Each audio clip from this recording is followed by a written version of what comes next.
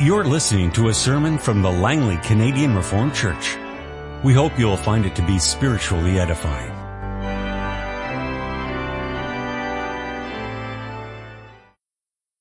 Our scripture reading this morning on this second Sunday of Advent is taken from Isaiah chapter 7, the verses 1 to 17.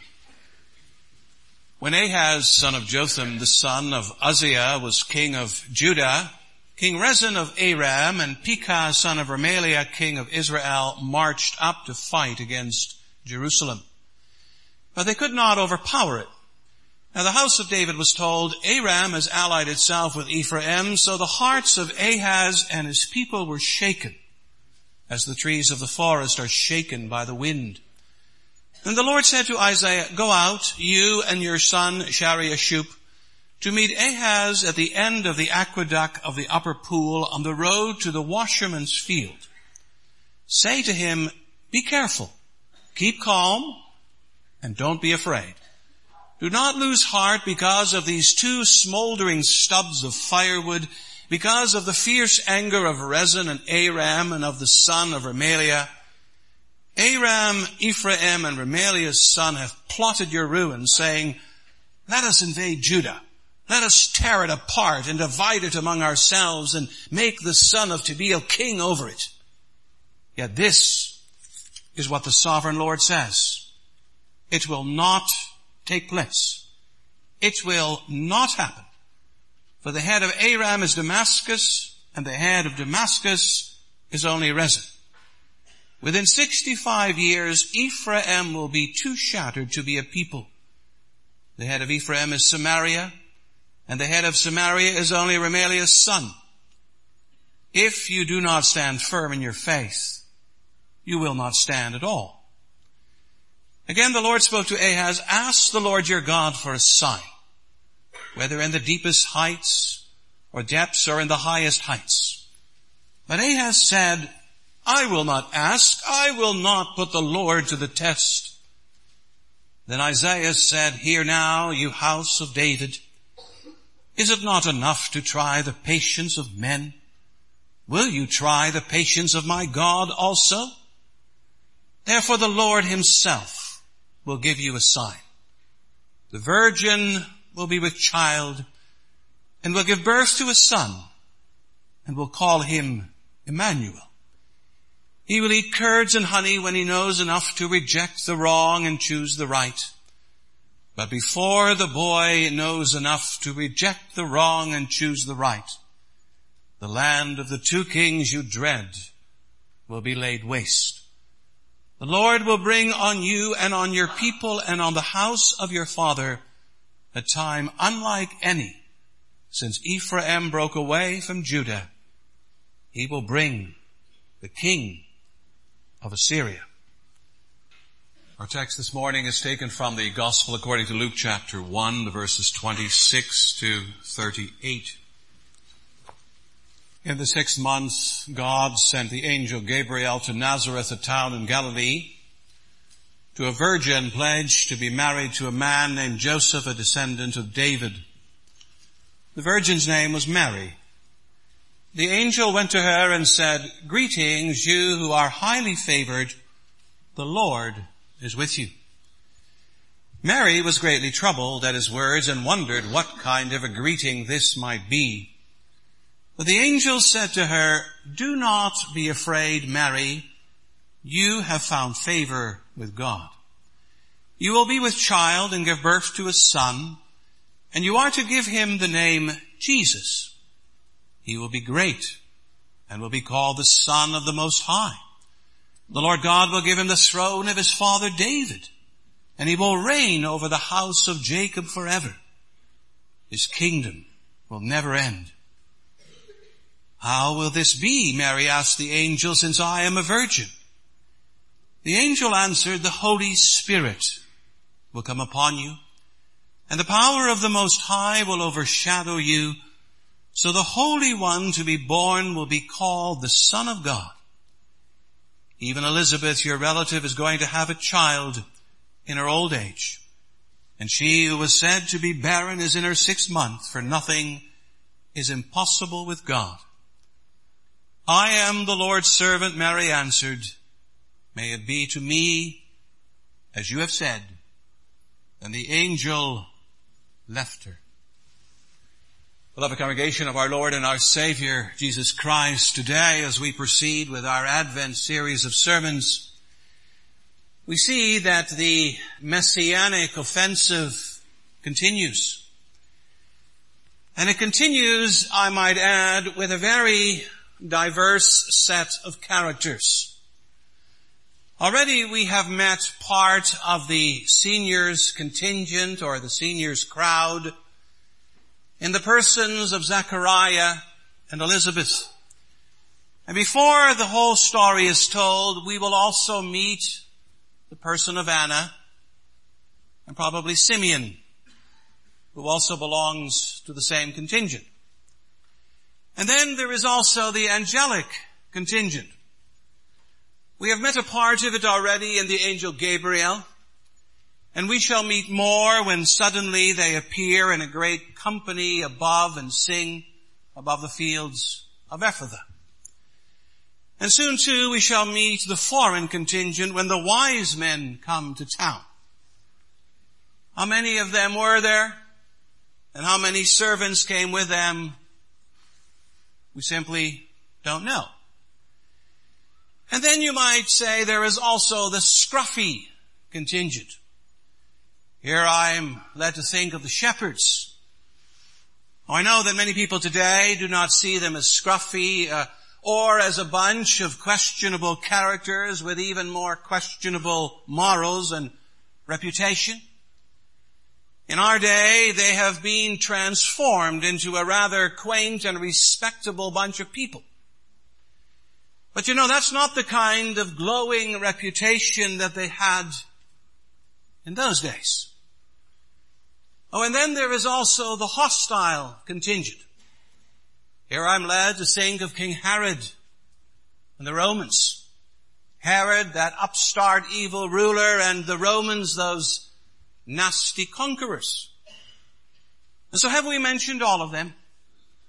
No, there is at least one more contingent that deserves our attention, and that is the youth contingent made up of Mary and Joseph.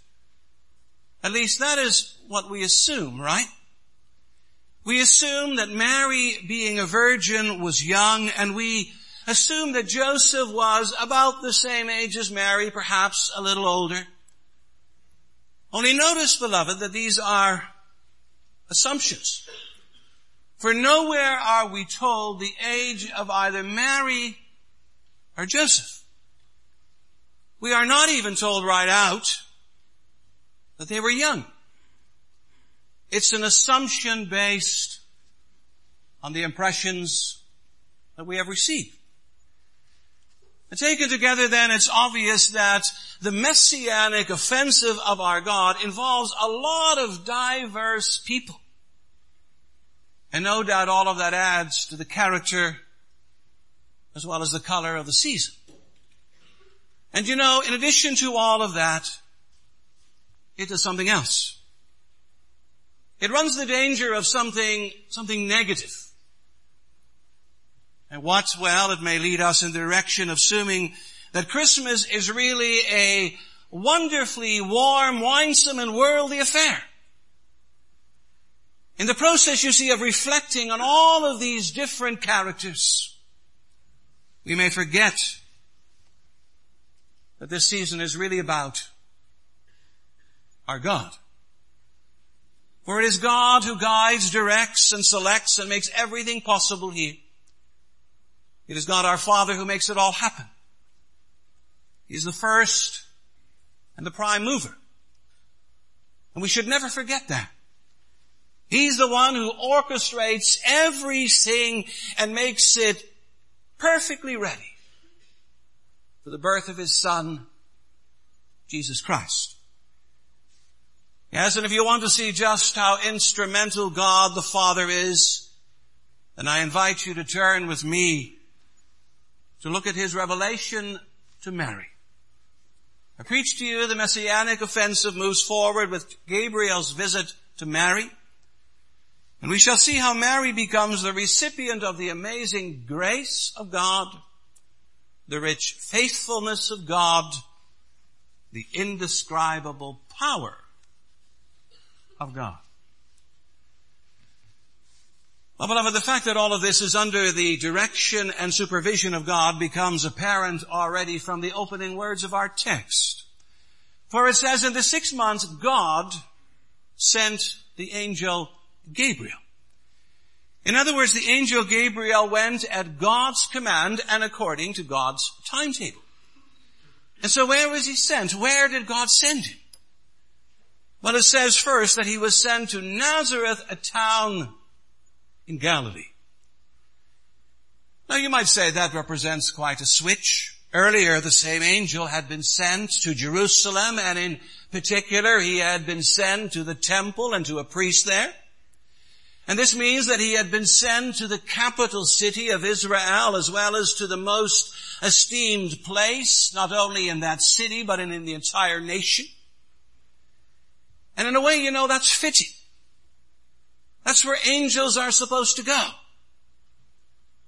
But they're not supposed to go to Nazareth of Galilee. For what is Galilee but a nondescript little town? And what is Nazareth, and what is Galilee but the most backward district of the land? No one goes there. No one with any standing or importance or clout goes there. And certainly no angels go there. But Gabriel, the angel, goes there. He who said to Zechariah, I stand in the presence of God, goes there. And in him you can say God himself goes there. Gabriel goes at God's command. But to whom does he go? Does he go to the mayor? Does he go to the richest man in town? Does he go to the most important or the most educated personality? No, he goes, it says, to a virgin called Mary.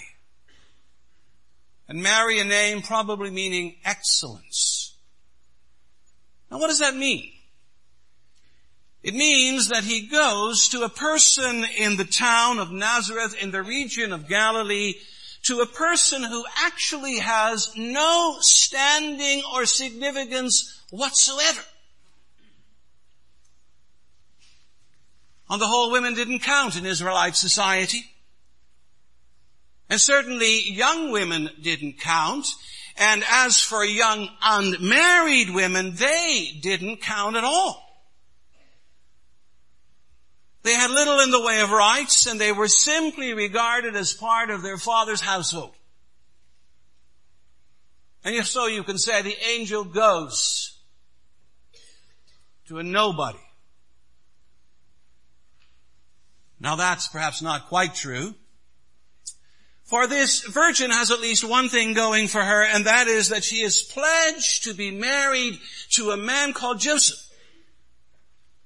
And that fact gives her at least a few rights. For you see, in those days, marriage was a two-stage affair. The initial stage was called the engagement or the betrothal stage. And it involved a formally witnessed agreement to marry, as well as a financial exchange. And at that point, the woman legally belonged to the groom and was referred to as his wife. Now, in most cases, about a year later, this would lead to the second stage called the marriage stage. After which the husband would take his wife home with him and they would proceed to live together. And hence Mary, this betrothed virgin, had some rights. In addition, there's also something else in her favor, for our text says that Joseph was a descendant of David. Now some read the text in such a way that they think that Mary was also a descendant of David. Supposedly she was of Davidic ancestry. Only that, beloved, is not at all clear. Indeed, Mary's descent is actually disputed. For example, we know that she was related to Elizabeth, and that Elizabeth, being a descendant of Aaron, was from the tribe of Levi. So Mary must have had, if she was related to Elizabeth, she must have had Levitical blood in her veins. Did she perhaps also have Davidic blood or blood from the tribe of Judah? We cannot be certain. There's the possibility that she had none. There's the possibility that she had both.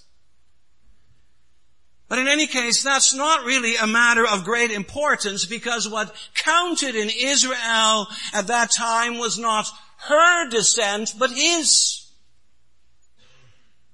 It's from the Father that any and all future children will get their rights, their name, their standing. And hence the fact remains that in and of herself, Mary had very little going for her. She really is, as she will soon reveal in her song, among those who are of humble state or estate. And yet, beloved, in spite of all of that, the angel Gabriel comes to her. And to her he utters some truly remarkable words. Greetings, you who are highly favored, the Lord is with you. So why is she favored? To be favored means to be esteemed, to be singled out, set apart. It's kind of an honor, kind of a blessing. And notice that the angel is not talking here about being just a little bit blessed or a little bit esteemed. No, he says highly blessed or greatly favored or esteemed. And in addition, Gabriel says that the Lord is with her. What does that mean? But that somehow he is beside her, for her, near her. In some special way, his presence and his power surround her life and travel with him. And why is this so? What accounts for this special greeting? Some say that she gets a special greeting because she is some sort of a special woman, some kind of superwoman. And indeed there are those who insist that what the angel really said to her was, "Hail, O Mary, full of grace." In other words, because she's so full of grace, God seeks her out and God goes to her in the form of Gabriel. Because she's already special, the angel singles her out. But you know, beloved, all of that is not supported by our text, nor is it even supported by Mary's own words. The words of Scripture and the words of Mary point to one inescapable conclusion, and that is that here we have to do with a simple, believing young, probably young Jewish woman. In other words, there is nothing in her as such that accounts for this special visitation and greeting. So what accounts for this? What drives all of this? Oh, beloved, at bottom, just one thing. One really, truly marvelous thing, and that is the grace of God. The amazing grace of our God. The reason for Mary's selection lies in his grace. It has nothing to do with her, and everything to do with his stunning good favor and his bottomless good pleasure. For really, If you think of it, not only does Mary have very little going for her, but the things that are against her are much greater than the things that are for her. Is she not a descendant of the Adam and Eve? Is she not a member of the fallen human race? Is she not a sinner and a transgressor? In short, her demerits outnumber her merits. And yet, God chooses her. God's amazing grace grips her life. God's favor goes out to her. God's presence is with her. Truly what drives God's approach to her and to all of us is one and the same thing. And it's grace. We all stand in need of grace. Yes, and in God's most wonderful ways, He extends grace to Mary and to all of His people. Yes, beloved, you and I are also the recipients of God's grace. Without this grace, we would not be in this place this morning worshiping the God of heaven and earth. Without this grace, we would not be in covenant with God and heirs to all of His mighty promises. Without His grace, there would be no forgiveness, no righteousness, and no life eternal. All of God's gifts flow from His grace and His mercy in Christ, and not from anywhere else. So rejoice in His grace. But then, beloved, if the grace of God is operative here, so is something else. So is, you can say, His faithfulness. Of course, at first, Mary doesn't realize this. After all, there is, on her part, nothing else but shock and amazement. It says that after the initial greeting of Gabriel, that Mary was greatly troubled and wondered what kind of greeting this might be. Initially, you see, she was bowled over by the angel and by his words. And Gabriel knows this. So just as in the case of Zechariah, he is quick to explain, and he says, "Do not be afraid, Mary, you have found favor with God. You will be with child and give birth to a son, and you'll give him the name Jesus. He will be great and will be called the Son of the Most High.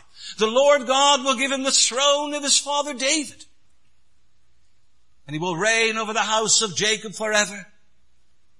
His kingdom will never end."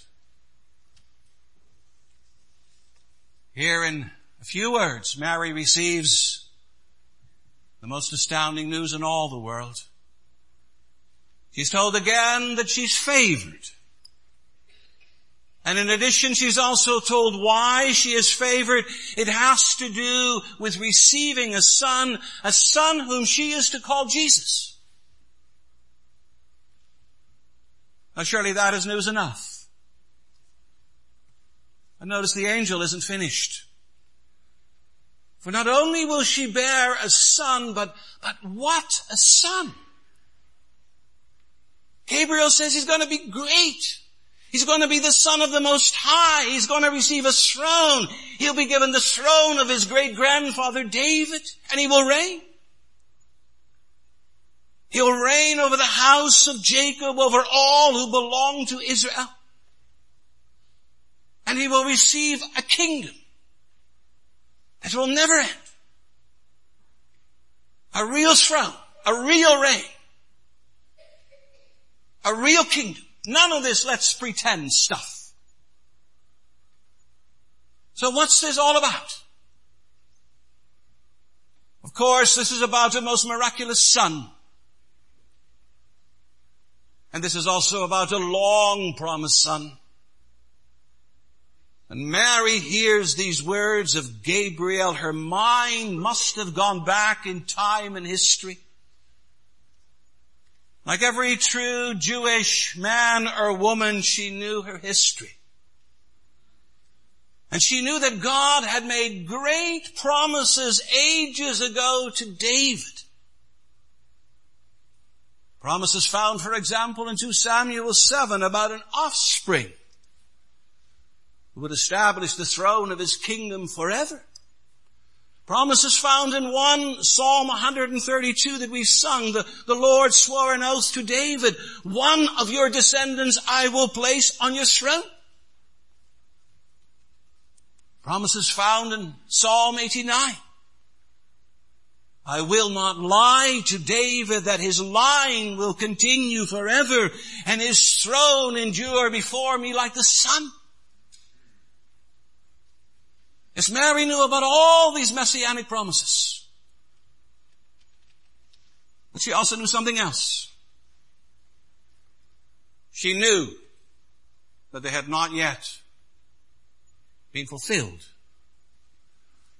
All she had to do was go outdoors and look around the town, and she could see that the Romans were in control of the land. All she had to do was go to Jerusalem and watch Herod strutting down the street like a peacock. And as for David, as for his descendants, as for his throne, as for his power, it was nowhere to be seen. Joseph might have Davidic blood flowing in his veins, but so what? Joseph is but a reminder of just how far David's line has fallen. It's truly David's house is fallen. But now along comes Gabriel, and he tells Mary that God has not forgotten. While it is true that these promises to David long, long ago were made, and while it's true that nothing appears to have come of them, the reality is that God has not voided them, dismissed them, or cast them aside. Oh, he remembers them. He will yet act on them. He will bring them to pass. And why does he remember them, and why does he now act on them? Because, beloved, in addition to being a God of amazing grace, our God is also a God of great and abiding faithfulness. What he promises, he fulfills. What he promises, he always brings to pass. What he promises, he makes happen. Not necessarily in our time, but in his own good time. Oh, and how encouraging it is for us today to be reminded about all of this. In some ways we are like that faithful remnant, that Jewish remnant of Mary's day, in that they believed God, but at times they wondered, and they even doubted. They must have said to themselves, who knows how often, will God really do what he's promised to David? Will his great descendant ever come? Will he really sit on a real throne? And will he truly reign forever and ever? It doesn't look like it. And you know, in the same vein, we sometimes ask ourselves, isn't it, will Jesus Christ really, truly come again? Is he really coming again to judge the living and the dead? Will he actually usher in a new heaven and a new earth? Don't we often have our questions and our doubts? But you know, the answer is the same. Both that Jewish remnant of long ago and we who still believe today need to remember. To remember one great thing about our God. and His promises. And that is that He's always faithful. Our God keeps His word. No matter how long it takes, our God keeps His word. No matter what happens in the interim, our God keeps His word. Do not question, do not doubt. Believe that the Son of David who came through Mary is coming again, and that truly He will reign forever and ever. Someone is still sitting and going to sit on David's throne. But you know how? That's also Mary's question you can see in our text. How will this be? She asks, for I am still a virgin. To which Gabriel replies, the Holy Spirit will come upon you, the power of the Most High will overshadow you, so the Holy One to be born will be called the Son of God. Does Mary, like a good theologian, understand exactly what it is that Gabriel is saying to her? I doubt it. I think she must have grasped something. She must have understood that she was going to have a baby. And she must have understood as well that her pregnancy was going to be different. She must have understood too that in one way or another it was not going to come through Joseph, but rather it would come through the Holy Spirit. Isn't that rather obvious from the words of the angel? The Holy Spirit will come, the power of the Most High. Is somehow the Holy Spirit, the Spirit at work in creation, the Spirit who equips prophets, priests, and kings, the Spirit who makes dead bones alive. The Spirit is going to come on her. And in addition, He would overshadow her. And that distinctive word must have reminded her about the tabernacle in the desert, and you know how the Lord came in that cloud, that pillar of cloud, and it set over the tabernacle, and the Lord dwelt there and overshadowed it. In short, Mary knew that somehow, in some way, God was going to do a great and stupendous thing in her life.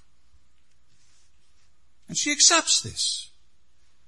For given her very words, I am the Lord's servant, may it be to me as you have said. She accepts what God tells her. No, she does not, as it were, give her permission, as some allege. Some say that Mary made a deal with God. I'll do this for you, and you do that for me, and you'll be happy, and I'll be happy, and your intentions will come to fruition. Well, beloved, there's none of that. Rather, she submits. She submits humbly to her God, and she praises, notice, she praises His great and His indescribable might. You hear it in her song later on. He has performed mighty deeds with His arms. He has scattered those who are proud in their inmost thoughts. He has brought down rulers from their thrones. He has filled the hungry with good things. He has helped His servant Israel.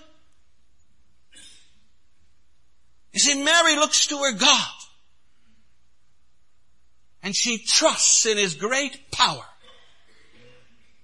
The power to give her a son. The power to give her a very special son. The power to work wonders. And the power to redeem His people. As beloved, and you and I, You and I are called upon to look to this same God and to His great power. Even today, God still can and does great things today. His arm is not shortened. His might is not shriveled. His power has not wilted. Now today we believe and confess that God's power continues to be exercised through David's Son and David's Lord.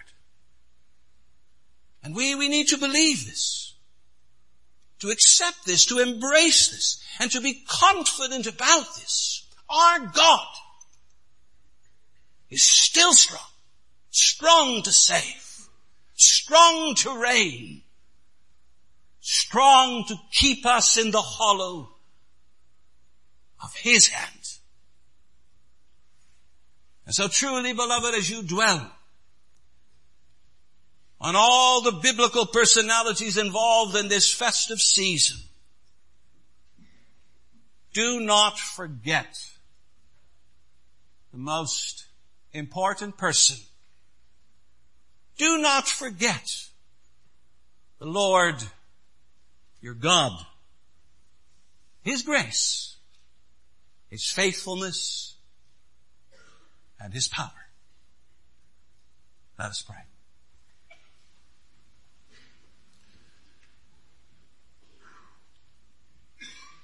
Almighty God and Father, we come to you this morning and we bring you praise and honor. And we stand amazed at how great you are. Well, Father, in this festive time of year, we so often reflect on all of the people involved and the angels involved and everyone involved in this great redemptive drama. But we forget so easily about the main actor. And that's you. Lord, you are the great initiator. You are the great director. You are the great provider of everything that happens as we reflect upon the coming into the world of your Son. And Father, you make it happen. Because as we have heard and been reminded once again, you are the God of amazing grace and the God of a rich and indescribable faithfulness and the God of a power that is beyond our imagination. We bring you thanks and we ask, receive our praise every day. Amen. This has been a sermon from the Langley Canadian Reformed Church. For more information, please visit us on the web at www.langleycanrc.org.